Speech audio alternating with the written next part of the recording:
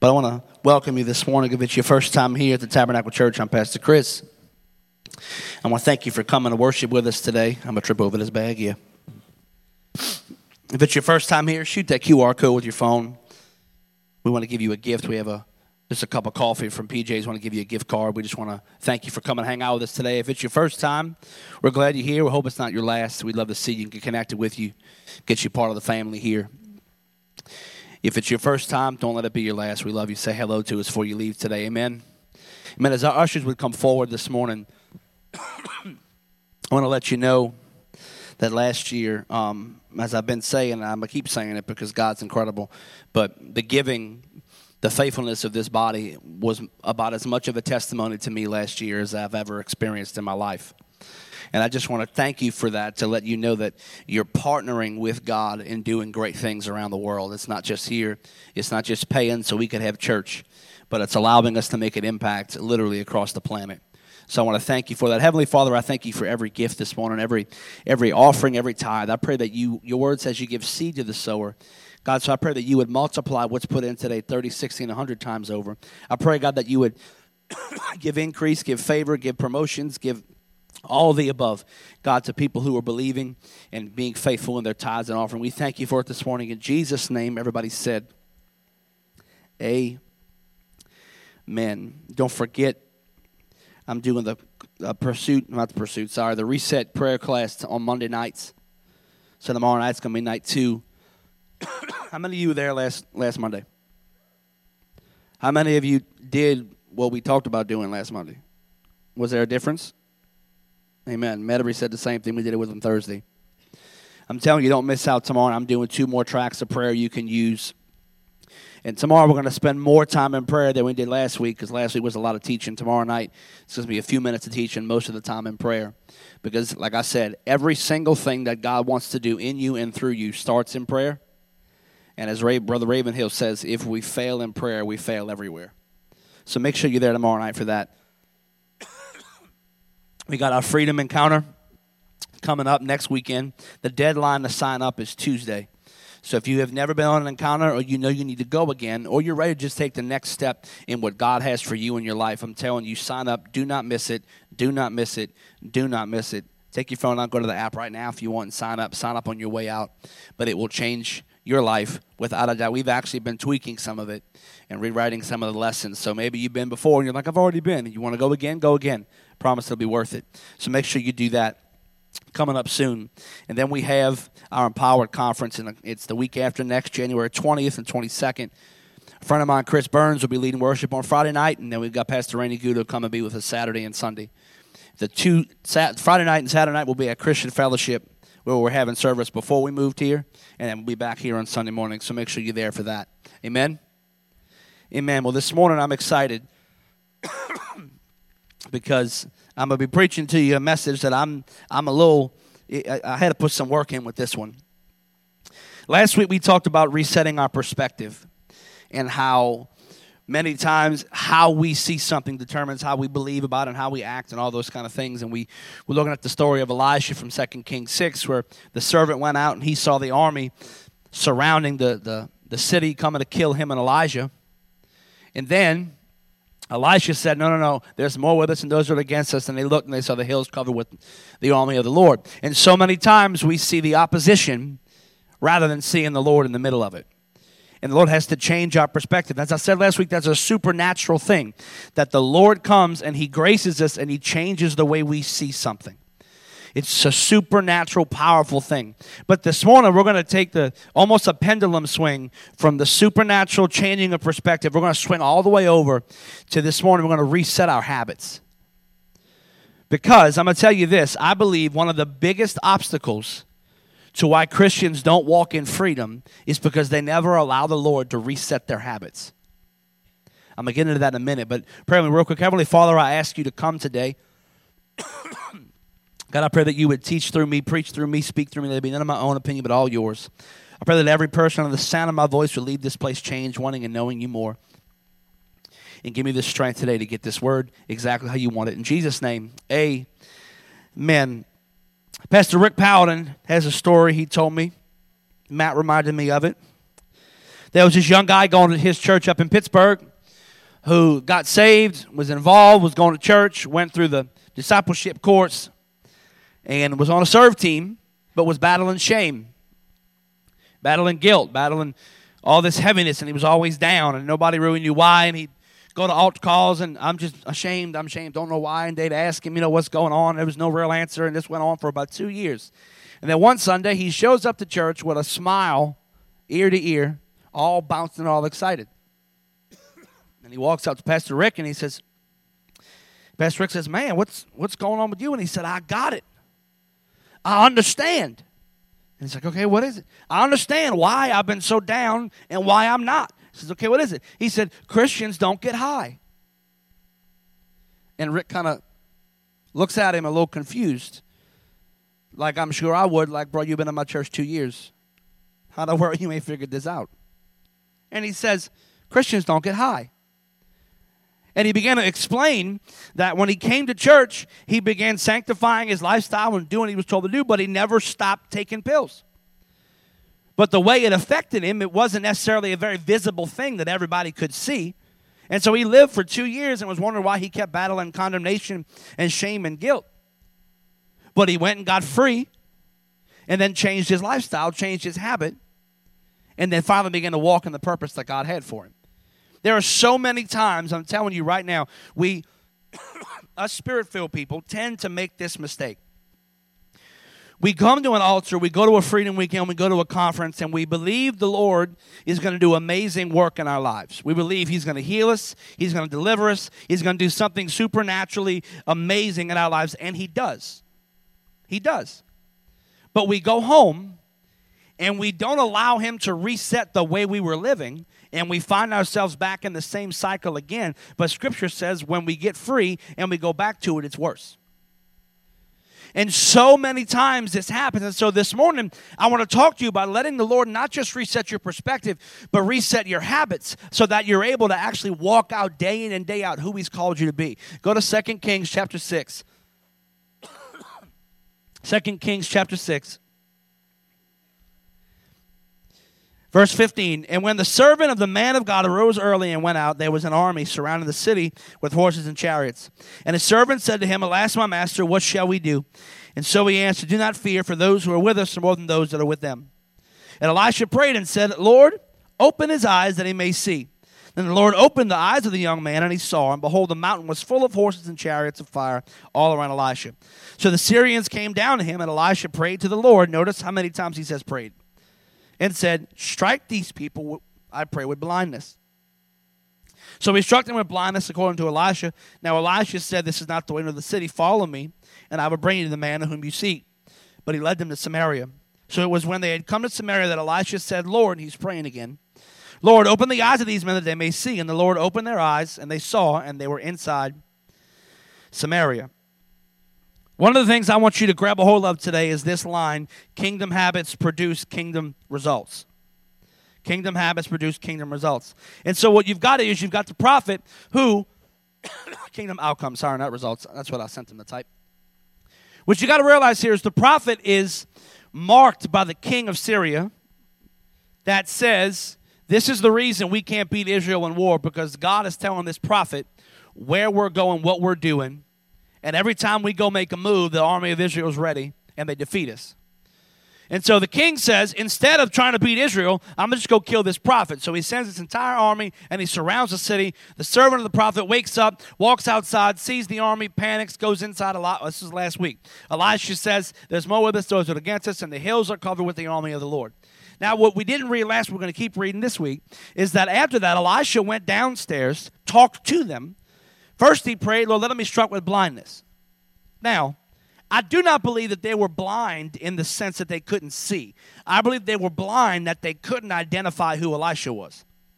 Because in the next verse, Elisha says, follow me and I will show you where you're going. Well, if you're blind, the whole army can't follow you. You got to grab them by the hand and walk with them.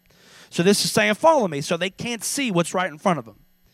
They end up going down, and he leads them to Samaria into a friendly city, and the army walks in. He says, now remove the blindness from them, and they open up. They're prisoners of war now. But if you read that passage the whole time, the number one thing you'll find is that everything that Elisha saw, felt, and heard caused him to pray. When he wakes up and the servant comes and gets him and says, we're surrounded by the enemy, Elisha doesn't panic. Elisha says, look at the hills. Elisha had never been outside yet, but because of Elisha's habit of prayer and his time spent with God, he knew that God had his back and he knew where the army of the Lord was. But it wasn't because Elisha got touched one time in a powerful meeting. It's because Elisha had created a habit that was producing such a relationship with God that he was confident that God had his back. And there's so many people, there's so many believers who are wanting to see kingdom outcomes and kingdom results and kingdom fruit in their lives, but they do not have kingdom habits. Please listen to me for a moment. I believe that God can do whatever he wants, whenever he wants, to whom he wants, because he wants. Without question, at any moment in time. But please do not think for a second that because he's that powerful, we don't have responsibility. Please don't think that way. When I read through the New Testament, I see just as much talk of stewardship as I do power. That I'm supposed to steward what God gives me. Well, God gave me his spirit. Well, I better steward that. God gave me a gifting and a calling. Well, I better steward it. God gave me salvation. Well, I better steward it. Well, how I steward that is in my habits. And we see here that Elisha prayed. He prayed. It's mentioned 4 times that he prays. And it was this habit that determined his outcome. What would have happened if Elijah didn't pray? Elisha wasn't praying. What would have happened? Most likely, if he wasn't a praying man, had a habit of prayer, when he wakes up and hears there's an army outside that's come to kidnap him, he probably loses his stuff. Like you and I would. He loses his mind and he goes crazy and he panics and he gets into a depressed funk, an anxious feel craze, and goes all kind of wild and everything. No, but he was a man of prayer. I want to show you some other habits this morning because this isn't the only one. Go to Luke chapter 5. Luke chapter 5. However, the report went around concerning him, this is Jesus, all the more, and great multitudes came together to hear and to be healed by him of their infirmities. So he himself often, withdrew into the wilderness and prayed. This is Jesus. Jesus didn't pray so he could minister. He ministered because he prayed. His ministry, the power, the anointing, the gifting, the things that he did, it wasn't something, prayer wasn't a means or a method to get access to that, but it was because of his prayer that those things happened in his life. And he had a habit. He often withdrew to prayer. Now, I'm not just talking about prayer. Go to Joshua chapter 1. Joshua chapter 1, it says, the book of the law, this is God talking to Joshua, shall not depart from your mouth, but you shall meditate in it day and night, that you may observe to do according to all that is written in it, for then you will make your way prosperous, and then you will have good success. Please notice the last line, and if I had like a little pen or something to write, I'd look at the last sentence. For then you will what? You will make your way prosperous. Then you will have good success. This isn't talking about some supernatural success. God says, meditate on the law, meditate on the word day and night. Let it not depart from your mouth. Meditate on this, then you will find success. Why? Because when I'm meditating on the word, it's going to teach me what I should be doing and what I should not be doing. And when I commit my plans to the Lord, they shall succeed. But it starts by meditating on the word. But I can't meditate on something I'm not in often. And I can't be in something often if I don't make a habit out of it. I remember one time when I worked at Cash America, if Adam's somewhere around here, we had this guy, we called him Rev, Brother Ernest Dyson. He'd come in, he's a handyman in the parish, he'd come in, buy random tools, he'd just come in and talk to us. And he'd walk in, and when we saw him, me, Adam, or Jimmy would yell, Brother Rev, what's the word of the day? And every single time, this was probably at least once a week, Brother Rev would have himself a brand new word that he read that morning, and he'd quote probably 4 verses of the King James Bible and give us a 4-minute sermonette in the middle of the pawn shop, and we'd be taking notes on tablets because it was good. And finally, I asked him one day, I said, Rev, I said, I'm young, I'm trying to learn how to memorize Scripture more and know the Word more and everything. I said, Rev, how'd you do it? He said, I've been reading the Bible 15 minutes every day for 35 years. 15 minutes a day of 35 years. He said, I studied to preach and everything. He said, but I find that I learn more Scripture. I get more Scripture in me from my 15 minutes in the Word from myself than I do on my sermon prep. And he said, 15 minutes a day of 35 years. And when I tell you this, if I still see him. And when I see him, I saw him in Gerald's not too long ago. I said, what's the word of the day? My man said, Zechariah. I'm like, now I know you ain't making that up. Because nobody just happens to read Zechariah. Most people can't even find Zechariah. And I knew for a fact that I'm like, boom, there it is. Because it was a habit. It was something he did day in and day out. Because kingdom habits produce kingdom outcomes. David had a habit of worship. He would take his heart, he would go into the field, and he would worship when he was a shepherd. When he was getting chased by King Saul, he'd go in a cave and worship. When Absalom came after him, well, later on he was old and he was king, he'd go worship. David writes psalm after psalm after psalm, which is essentially, if the Bible had a Facebook profile or a social media page, that's what Psalms would be. Because if you read it, it's, my life is horrible, everybody wants to kill me, but God is good. Right? And then sometimes it's, Lord, thank you for my food, thank you for my blessing, thank you for my family. So in the 21st century, one post would be, my wife drives me crazy, Lord, help us because you're faithful, I love my wife, love my marriage, hashtag. Then the very next post would be the picture of the steak you ate for dinner on date night the next night.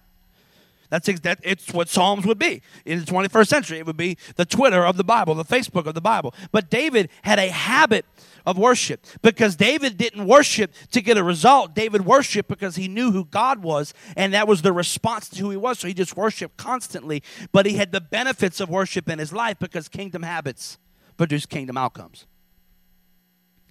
And I want to let you know something this morning, that in a minute I'm going to get real practical about habits and bad ones and good ones and breaking them and how they operate and all that kind of stuff. But I need you to understand something. I am about as spirit-filled as they come. I don't need any reason to I don't need any prep. I pray in the Holy Ghost all the time. I'm ready for the fire of God to fall, the glory to come, people get out of wheelchairs. Like, I'm that guy. But I have learned that if I'm not careful, I will be far too reliant on feelings and whatever, and I will not be detailed and intentional enough on Tuesday, Wednesday, Thursday, and I'll find myself in trouble. Because kingdom habits produce kingdom outcomes, not crazy, great one-time services. I want to get this to you, and I'm going to let you know that the reason I think this is so important is because we don't rise to the level of our potential. We fall to the level of our habits. We don't rise to the level of our potential. We fall to the level of our habits. And here's what I mean by that. I'll give you from my own personal life something I've learned about myself in the last year. When we lost the roof at the church, if you talk to Caitlin, I shut down relationally with just about everybody. I don't even know if I had an actual conversation with my kids for 2 or 3 days. Because I shut down everything else that was going on because all of my attention was put on what we're going to do and what's next and how we're going to handle this. And I got all these people and we got these jobs and these bills and I got an attorney and lawsuit and all these different, and I just marinated and meditated on the problem, and I just withdrew from everything to focus on this one thing because it had to be done. And the Holy Spirit has since revealed to me that is obviously a bad habit. But originally, I was like, you know what, that's it is what it is. Then the Holy Spirit showed me it's been a habit of my entire life. See, when I was younger, y'all have heard me talk about how bad I was in math. I wasn't a math guy. But I also had this thing where, good grades didn't motivate me in the sense of I felt some kind of accomplishment from getting an A. I felt accomplished when I didn't get punished for getting a bad grade. Way more than I felt accomplished for getting a good grade. That is not the approach to have. If you're young in here, do not do what Pastor Chris just said. That is not the way to go. Just telling you who I was. So what I would do is I didn't realize, I'm just learning this about myself recently. I started, I would just kind of coast through the school year. and like do just enough to not fail every test, but really not pay attention and not put the effort in. And then it would come time for the final exam. It would be, May, and it's geometry round 2, and I have to pass geometry. I got to pass this exam to pass the class. And I would shut down everything else in my life. I'd cancel cell group that week. I'd tell the worship team for youth, hey, we're not practicing. We'd play a familiar set because I got to study for my exam. And my mom and dad used to get so frustrated with me because I would usually get a B or an A on the exam when I actually put the effort in studying. And they would always say, why don't you do it all year long? I don't understand why you don't do it all year long. And I realized that it was this habit, this thing in me that just kept happening, and it would just go from season of life to season of life to season of life, and it would create these massive roller coaster rides of stress and anxiety and frustration in my life over and over and over again. And thankfully, the Lord reveals it, and I'm able to break it and reset and get a new habit in Jesus' name. But I had to recognize what it was. So how does a habit work? If you've ever read the book Atomic Habits by James Clear, you've read this. If not, go get the book, because what it teaches will help you be a more efficient and effective follower of Jesus. I can promise you that, the practicality of it. But habits come in, there's 4 steps to it. It's called a feedback loop. You got the cue, you got the craving, you got the response, and you got the reward. That's how a habit works, the feedback loop. So what do I mean by that? Okay, well, here's my phone, right? My phone's sitting right there. My phone alerts. Now me, I cannot stand a single notification.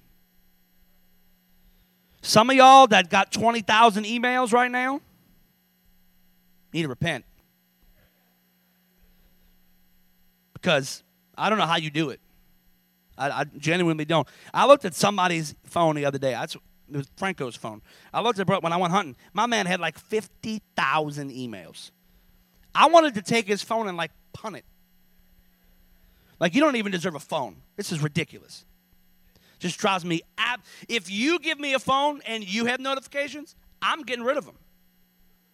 I will just let you know, hey, this person texts you. I do the cable all the time. I got to get rid of them. I can't handle it. Can't stand it. Drives me nuts. So what'll happen is the phone will beep. I don't even need, I'm not checking it to see who texted me. I'm checking it so it will stop notifying me that someone texted me. So if you ever watch me, sometimes I'll go, and if another one beeps, because that drives me absolutely insane when there's a notification. But what'll happen is the cue is the phone buzzes. The craving is I can't stand the notification. So I got to grab it. I got to turn it off. So I hurry up and I respond to the craving. I grab it. I hit the thing off. And the reward is I don't have a red number 1 anymore. Praise God. The Lord is holy. See, that's funny. Another one that I'm not doing anymore, I haven't done now in about 2 months. Praise God. It's probably longer than 2 months, if I'm being honest, but we're going to go 2 months because I'm sure of that. Is I would drive to the office every day. I live in Violet, so I'll come up Judge Perez. And right when you pass the refinery and the street turns, you pass Jacob, what's on the right-hand side right there? Gerald's. What does Gerald's have in the morning? Hot donuts. See, I don't even usually eat breakfast, and I'm not a donut person. Like, my buddy Mitchell will put down 30 donuts without even breaking a sweat. I don't understand. It's ridiculous. But I do have a thing for Boston cream. If you don't, I will pray for you. It is obviously the best kind of donut there is. But I love me some Boston cream. And see, Gerald's has my favorite Boston cream. And I know that right about the time I'm going to the office, they got some hot Boston cream on the shelf. And so I drive by, and that cue is, I check the clock. I got time. Then that craving hits for that cream and that chocolate on it. The response is, the drive-thru short. The reward is Boston cream for breakfast. Bam! Problem is those are 2 rather silly feedback loops. But how about this? Same phone. You get an alert, And it's from that person in your life, that relationship, whether it's boyfriend, girlfriend, mom, dad, friend, whoever, that's bringing all kind of toxicity and trouble into your life. They text you. And automatically, it fires up all the hurt and the frustration and the pain and the anxiety and the fear that comes up when you see that name pop on your phone. Because everybody's been telling you to cut it off, get rid of them, delete them, but you won't. And so it pops up again. And so now the craving is you just got to get away from the pain, get away from the hurt. I can't stand it. I don't want to talk about it. I'm so tired of dealing with it. So you got to do something to get away, to nullify it. So you cancel it, but you know it's there. You know it's still there, and you need something to do. Something. It's got to be different. You got to get your mind off of it. So you, instead of dealing with the problem, the craving is I want relief from the problem, so I'll go grab some more alcohol. Or I'll go grab another pill. Or I go run and do something. I go to the gym. And what I do then is, let's go back to alcohol. I go to alcohol and I drink because I just can't deal with whatever just triggered me, because the cue is essentially a trigger. I can't deal with what just triggered me. I'm craving relief from it, so I'm going to respond. I'm going to go find me something to get my mind or feelings or emotions off of it. And when I drink, my emotions go off. But the problem is, we all know the result of that is when I come back later, the text message is still there, but the feeling is gone. Now I just feel worse. It's a loop. And see, this is why what happens, we go on freedom encounters, we go on powerful events, and we ask the Lord, Lord, deliver me from bondage. And God sets us free from bondage, but we never allow him to reset the habit. And what ends up happening is it's like that game when you were a kid. I don't know if you played it. I know I did. When you had to hold the toilet paper roll and you had to spin yourself into a mummy as fast as you can, right? I don't know if any of y'all played that before. I did. And you spin as fast as you can. What you don't realize is you can get set free. God will get you out of bondage entirely. But if you don't let him reset the habit, if you don't submit to the leading of the Holy Spirit and make some actual changes in your life, it will be a matter of weeks before you are wrapped up again in the same bondage, except this time it's worse. It's quiet in here.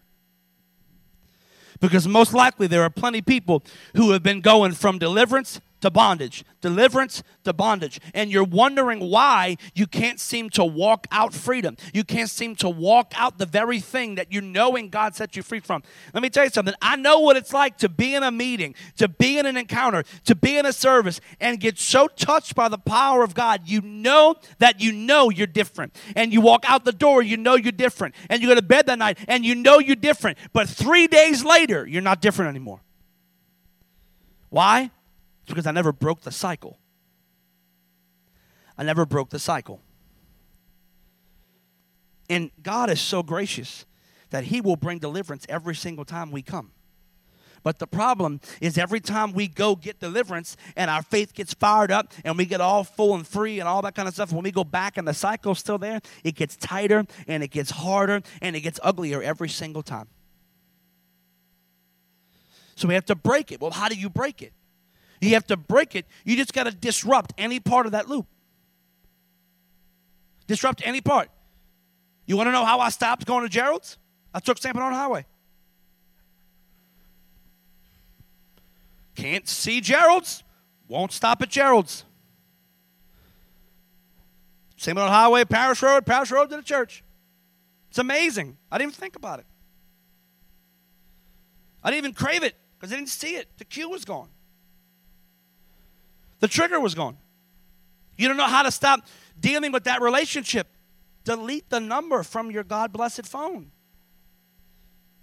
It's gone. You can't be triggered by something that doesn't exist anymore. Well, Pastor Chris, I really can't get rid of the trigger because of X. Okay, well, get rid of the craving. Every time you think of that donut, think of yourself throwing up. Mental image. Every time I eat balls of cream, I'm going to puke. Lord, don't give me that image because I want to eat them eventually again, but not right now. But find a way to make whatever you're craving unattractive. Then the next is the response. Make it difficult to do. My response to not wanting to stop at Gerald's every morning was to take St. Bernard Highway because I had to go way out of my way, mess up my routine to go get it. So I just made a new routine. And the reward is I felt confident. I had some more value. I had some hey, I can actually do this because I broke a habit. you'll actually be able to do it. Sometimes there's this thing called do not disturb that works real well. There's this thing called off that works real well. Because when it's off, it's off. And you might not know that they're messaging you. You want to know if you're bound by a relationship on your phone? Turn your phone off and count how many times you wonder if they texted you. Did they text me? I'm going to turn my phone on and see if they messaged me. Break the loop. But what good is it if I break a loop and get free from something if I never make a new one to help continue what God's doing? Because it's about stewardship. You got to remember. So I have to make a new one. So I need my cue now. If I want to start praying and reading every day, what's my cue? Well, maybe it's got to be something on your phone. Maybe your alarm clock says something. Like mine used to say, get up, stupid, and praise God. That's what my alarm used to say. Maybe it's you got to go in your kitchen the night before and make your coffee and set off the automatic timer. So when you're supposed to get up at 5 o'clock, you set the coffee at 4:50. So when you wake up, your house smells like coffee. Because everybody knows that devotion time is better with coffee. You got to figure out a way to get you triggered into moving into this new habit that you're creating. And then you got to have that craving, which I know, let me tell you something. You spend time with Jesus, you'll crave spending time with Jesus. That's a fact. That is an absolute fact. When I go hunting, I want to spend more time hunting. When you go to the gym long enough, eventually your body begins to crave going to the gym. I obviously haven't gone long enough because my body hasn't got to that I crave it yet stage. You know what I'm saying? But that's what everybody says. You know, so I'm just trusting everybody on that point. But my whole point is that eventually when I do something in routine enough, I begin to crave it. I begin to long for it. Then once I long for something, it's very easy to respond and go do it, and the reward is always there. And we know that he diligently rewards those who earnestly seek him. But the problem is we come to church on Sunday, and we expect God to give us something amazing in an hour and a half or whatever it is. This morning was longer because the Holy Ghost was here moving or whatever. But we expect God to do something in 90 minutes and then not talk to him or get in any kind of habit or routine for the next 6 days. And then we wonder why our life is full of chaos, confusion, and frustration. And see, don't go home today and say, tomorrow I'm spending 2 hours in prayer if you don't pray at all. Go home and say, tomorrow I'm spending 15 minutes in prayer with my coffee, in my chair, and my Bible is by my chair. If you come to my house, I got my recliner chair in the corner. We just got a lamp. I got the book I'm reading and the Bible at the chair.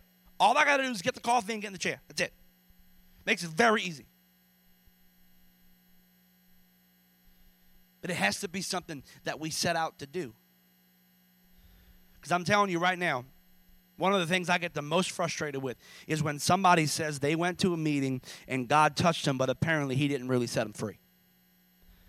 God does not do incomplete work. He doesn't. If you're not walking in the manifestation of what you know God started, most likely, not most likely, I'm going to go ahead and say matter-of-factly, we're not walking out the freedom that he gave us. Because greater is he that is in me than he that is in the world. I will pray and ask God, God, give me the grace to do this. Give me the grace to make this new habit. Give me the grace to reset this thing in my life, because the fruit that I've been getting is not the fruit that I want. And if I want kingdom outcomes, I've got to have kingdom habits. See, you may be here and you may say, Pastor Chris, I'm stuck in the rut. Awesome. Sign up for the encounter this weekend. We're going to show you how the habits got there, why they're still there, and we're going to teach you how to get rid of them. Then get connected to a life group. Get yourself some accountability that says, you know what, I'm going to help you reset those habits. I'm going to help you make a new feedback loop. I remember years ago, we were working at Cash America. Pastor Adam was struggling with the daily reading and stuff like that. So he said, hold me accountable, but I'm not eating until I read.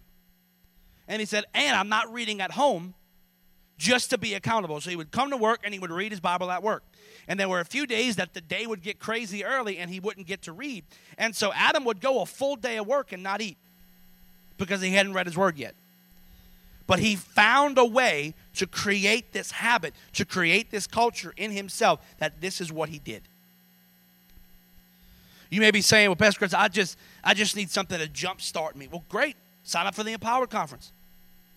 Not this weekend, but next. I'm telling you, the power of God is going to fall and move and hit anybody who's hungry when we go to the Empowered Conference, because it says that all those who are hungry and thirst after righteousness, they shall be filled. So if I show up hungry, I'm going to leave full. But the problem is, I'm going to just, can I throw something at you? I'm going to just do it, okay? Boom. The problem is our expectation is so small that what we get is so small. And would you like to know how I know the expectation is so small? Can I tell you why? Because there's probably 4 people registered for the Empowered Conference, and we'll have about 90 by the time it comes, and everybody's going to sign up to deadline day. Have some expectation and say, you know what, no, I'm going to do it today. I'm going to sign up, boom. And once I sign up, I'm committed to go. I'm going to spend the next 2 weeks praying about it and getting my mind ready for it and asking God to move on my behalf. Well, I'm just going to make a decision that I'm going to do something different because I'm tired of everything being the same. Amen? Bow your heads this morning.